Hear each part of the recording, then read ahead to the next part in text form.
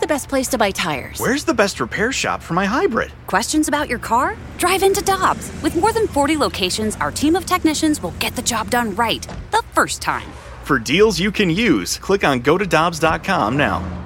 For over 2 decades, E&B Granite has been St. Louis's trusted name for kitchen, bathroom, and outdoor space renovations that are guaranteed to bring new life into your living spaces. Their skilled team will provide you with personalized customer service, fast turnaround times, and prices you won't find with big box stores. Support local and schedule a free consultation at enbgranite.com or call them at 314-645-9300, or better yet, stop by the showroom and explore their massive inventory. Again, that's enbgranite.com.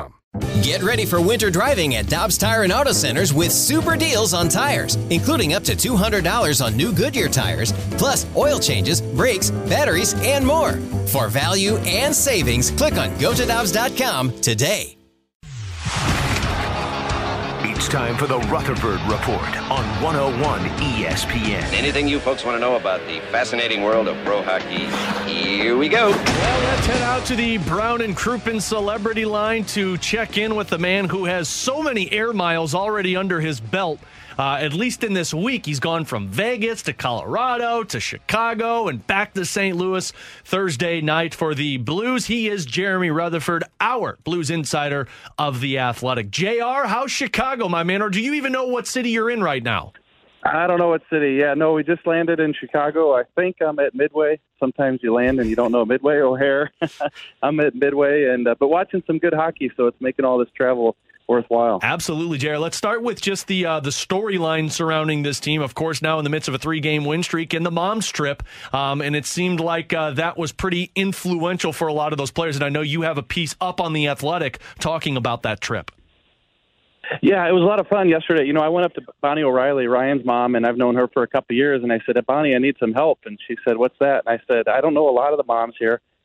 Is there any way you could round a few up? Well, 2 minutes later, she brings 4 more moms over, and we sit down in the lower bowl there at the arena in Colorado, and we laughed our butts off for 30 minutes. It was great. All you had to do was ask a question about what's it like to be here, and they just played off each other, and it was great. The best part is they've never met, a lot of them haven't, but they lived the same life basically. And so one mom would say something, and the other 4 would kind of nod in unison because they've lived it. So really special for these ladies to be on this trip. They had a blast. You saw it on Bally's last night, and it was a fun piece to do for The Athletic. Yeah, well, and I also saw them all singing Country Roads after the victory, and I'm in the minority because, of course, I don't like Country Roads, and now it seems like that's going to be the rally song. Just hate well, fun. Alex, you know what? It was funny because we were interviewing Colton Parayko inside the visiting locker room at Ball Arena last night, and all of a sudden you just hear this singing, and you're like, what is that? And it wasn't clear because they were outside the room, and they were down a bit, but you come out of the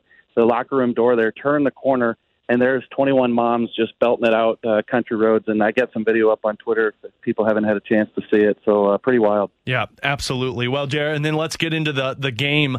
A phenomenal performance by that team. I know you asked Craig Berube after the victory last night about, this team avoiding that snowball effect. And I think that's been the biggest thing that has stuck out to me in these 3 games. You go back to the San Jose Sharks one where, you allow that goal in the third period to tie things up and the Blues find a way to end it in regulation. The Vegas Golden Knights, they take the lead twice and you find a way to come back and win that game. I mean, you're winning in different ways that you just weren't in the 8-game losing streak. See, that's the biggest thing to me. And, I always tell you, Alex, that it's 10 o'clock at night, the game's over, you get back to the press box, and you get a blinking cursor, and you have to write an article, and you think to yourself, what are the reasons that this team has been able to pull it back? I mean, we were just 10 days ago talking about dismantling things, and they still could. They're not out of the woods yet, but it's been much better hockey lately. So when you sit down, you try to think of 5 or so reasons of why they're playing better. And to me, the one that really sticks out the most is just the fragility is something that we talked about a week ago, 10 days ago, is that whenever this team did give up a goal, their dauber got down, and they couldn't come back from it, and then all of a sudden there's 2 or 3 in the back of the net, and you just laid it out there perfectly. You look at that San Jose game, you look at the Vegas game, and you look at last night, and there were points to crumble, and they got stronger in those situations. So to me, we can talk about getting in on the forecheck. We can talk about boxing out in front of the net. We can talk about the penalty kill, not taking penalties, so on and so forth. All those add to it. but I think the fact that this team isn't buckling when the other team strikes is probably the biggest thing. You know, the other thing for me too, JR, is you just look at the building blocks. The San Jose Sharks game, you know, you go into that third period in a 1-goal lead and you give up that early goal like we mentioned. You were outshot by the Sharks 9-6, but you win that game essentially. The Vegas Golden Knights game, we all can agree that third period was rough. They were outshot 22-0 at even strength, but held on. But the part that got me, the building blocks that we're talking about, was last night they were outshot 18-13 by Colorado, but you take out their 4 shots on the power play. I mean, they were only outshot by 1 goal at even strength with a 1-goal lead in Colorado. Yeah, and it's a really good offense. Even though they're missing a couple of their key players, it's a really good offense, and they kept coming last night. You could feel it. But I think what Craig Berube said afterwards really rings true, is that they gave him a lot of perimeter stuff. Yeah, they got inside at times, don't get me wrong, but there weren't the freebies. There weren't the wide-open slot shots that the Blues have been accustomed to giving up, and we've seen it a lot this season. But I think last night they made the Avalanche work for quality shots, and then you had Jordan Binnington backstopping them. That's the one thing, we definitely have to mention his name. He has just been lights out, .933 save percentage in these 3 games. Talked to Robert Thomas last night at his locker and just said, look, I know he's been good. Even during the 8-game losing streak, Jordan Binnington was pretty good. But what about these last 3 games? He said different level. He's been lights out. So the Blues could have played a better game. They could have kept their composure in all these situations. And if they didn't have the goaltending, they weren't going to win, but he's been really, really good. He has, JR. And I mean, we talked about this a little bit earlier. Like, I asked the question, like, is this the best we've seen Jordan Binnington in the regular season since ... And I think you got to go back to that All-Star season where he was 30-13. And of course, we all say that if they don't go into the pandemic there, that team's probably talking about a deep postseason run. I put this out there last night and I got some slack for it, but I do think it's credible when you look at it. You take out those 3 losses to Montreal, the Kings, and the Islanders, and look, you can't take away stats for a goaltender, but you can justify them by saying he gave up all of these backdoor goals, which nobody is going to be stopping. You take out those 3 losses, you're talking about a Binnington who is 6-2 with a .935 save percentage, which would be 3rd best in the National Hockey League. Yeah, absolutely terrific. And I realize there's going to be people listening who say, hey, you can't take out some games, and I get it. But I think that we can all look at that 8-game stretch and then the season as a whole and say that Jordan Binnington hasn't been the problem. Nobody left Enterprise Center or left an away game thinking the Blues lost that game because of Jordan Binnington. So I think he's been terrific. The one thing that I noticed last night, and I'm sure you see it on TV, you guys, is just the ease that he's doing it with. You go back to last year in the regular season when he was struggling, and he was fighting to get across the crease. And then when he did, he'd slide and he'd get up and try to dive back to the other side, just all over the place. A lot of that's technique. Then it turns into lack of confidence, so on and so forth. But last night, it's like, okay, the puck's going to go over to this side. Here I am. You want to go back over there? All right. Oh, you're going to shoot the glove. Yeah, nice try. Come, sound like Panger here, but come back again. It's just he's doing it with ease, making it look easier than it really is. Jared, I wanted to get your thoughts on the power play, because the power play had a big goal last night to start that third period on fresh ice. Jordan Kyrou gives them that 3-1 lead, but the power play just, for some reason, has been off the last 7 games. They're just 3 for their last 20. They're still sitting right around middle of the pack at 16th in the National Hockey League in power play percentage. But what have you seen from the power play so far, or of late, I should say? Yeah, no, it's been bad. Yeah, last night I think I tweeted 2 for 19 before they got that Kyrou goal in the third period, and that was a huge one. And the biggest thing is, they try to get set up, they try to establish something, but then somebody just makes a bad play, a miscue. We saw it with O'Reilly the other day, and all of a sudden the shorthanded chances against are coming. And so I think first of all, avoiding those is what this power play needs to eliminate. Then you can start talking about getting in the zone and setting up and trying to score. But last night, I think I said that you don't have to worry about setting up in the offensive zone when you make a play like that. Just crisp passing right up the ice. Buchnevich hasn't scored a lot, but that's a terrific pass to Robert Thomas. Thomas feeds it to Kyrou. Kyrou looks like he's going to stretch the goalie, but then he tucks it in there. Just a pretty goal, and it's 14 seconds in. And there again, as we said earlier, it's a situation where you're saying, hey, we're not buckling. We came to win this game.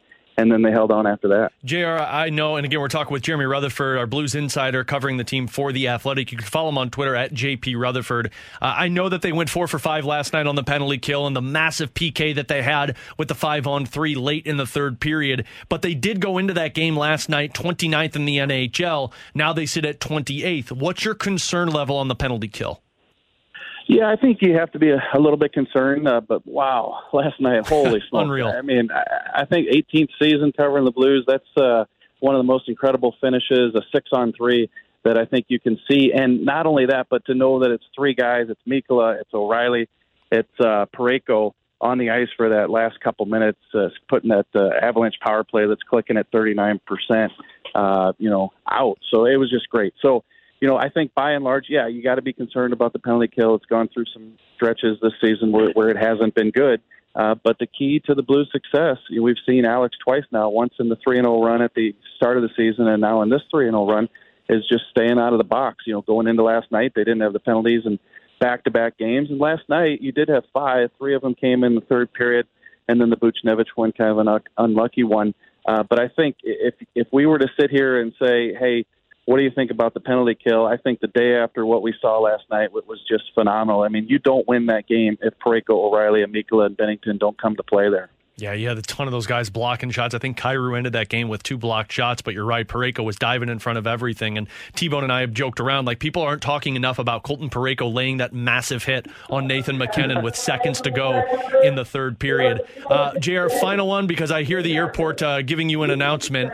But we did just talk a little bit ago about the offense and kind of if this offense is getting more chemistry throughout their lineup and if they're getting back to that Craig Berube mentality. Do you feel that way?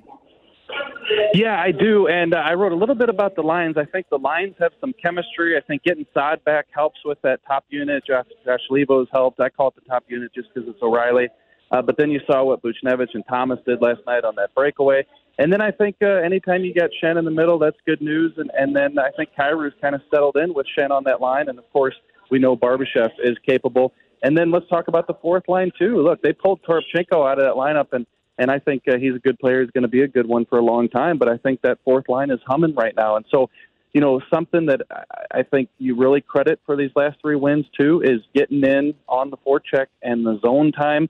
And we've seen the Blues change in zone during shifts more times in the past 3 games than we did throughout the early part of the season. So I definitely think that the way they've played, the way they're establishing themselves down in the offensive zone has been a big key to this. JR, always appreciate the time and coverage. Great stuff. And people can follow you on JP Rutherford. Go find your hotel, figure out what city you're in, get some rest, and we'll talk to you Thursday at Enterprise Center.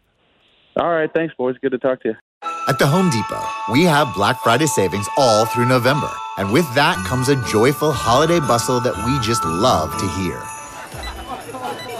Although we also love the sound that comes after the holidays, when people put their new tools to use. In fact, we love it so much. When you buy select Milwaukee M18 kits, you'll get an extra tool for free. So after you're done filling the air with holiday magic, you can fill it with the sounds of doing.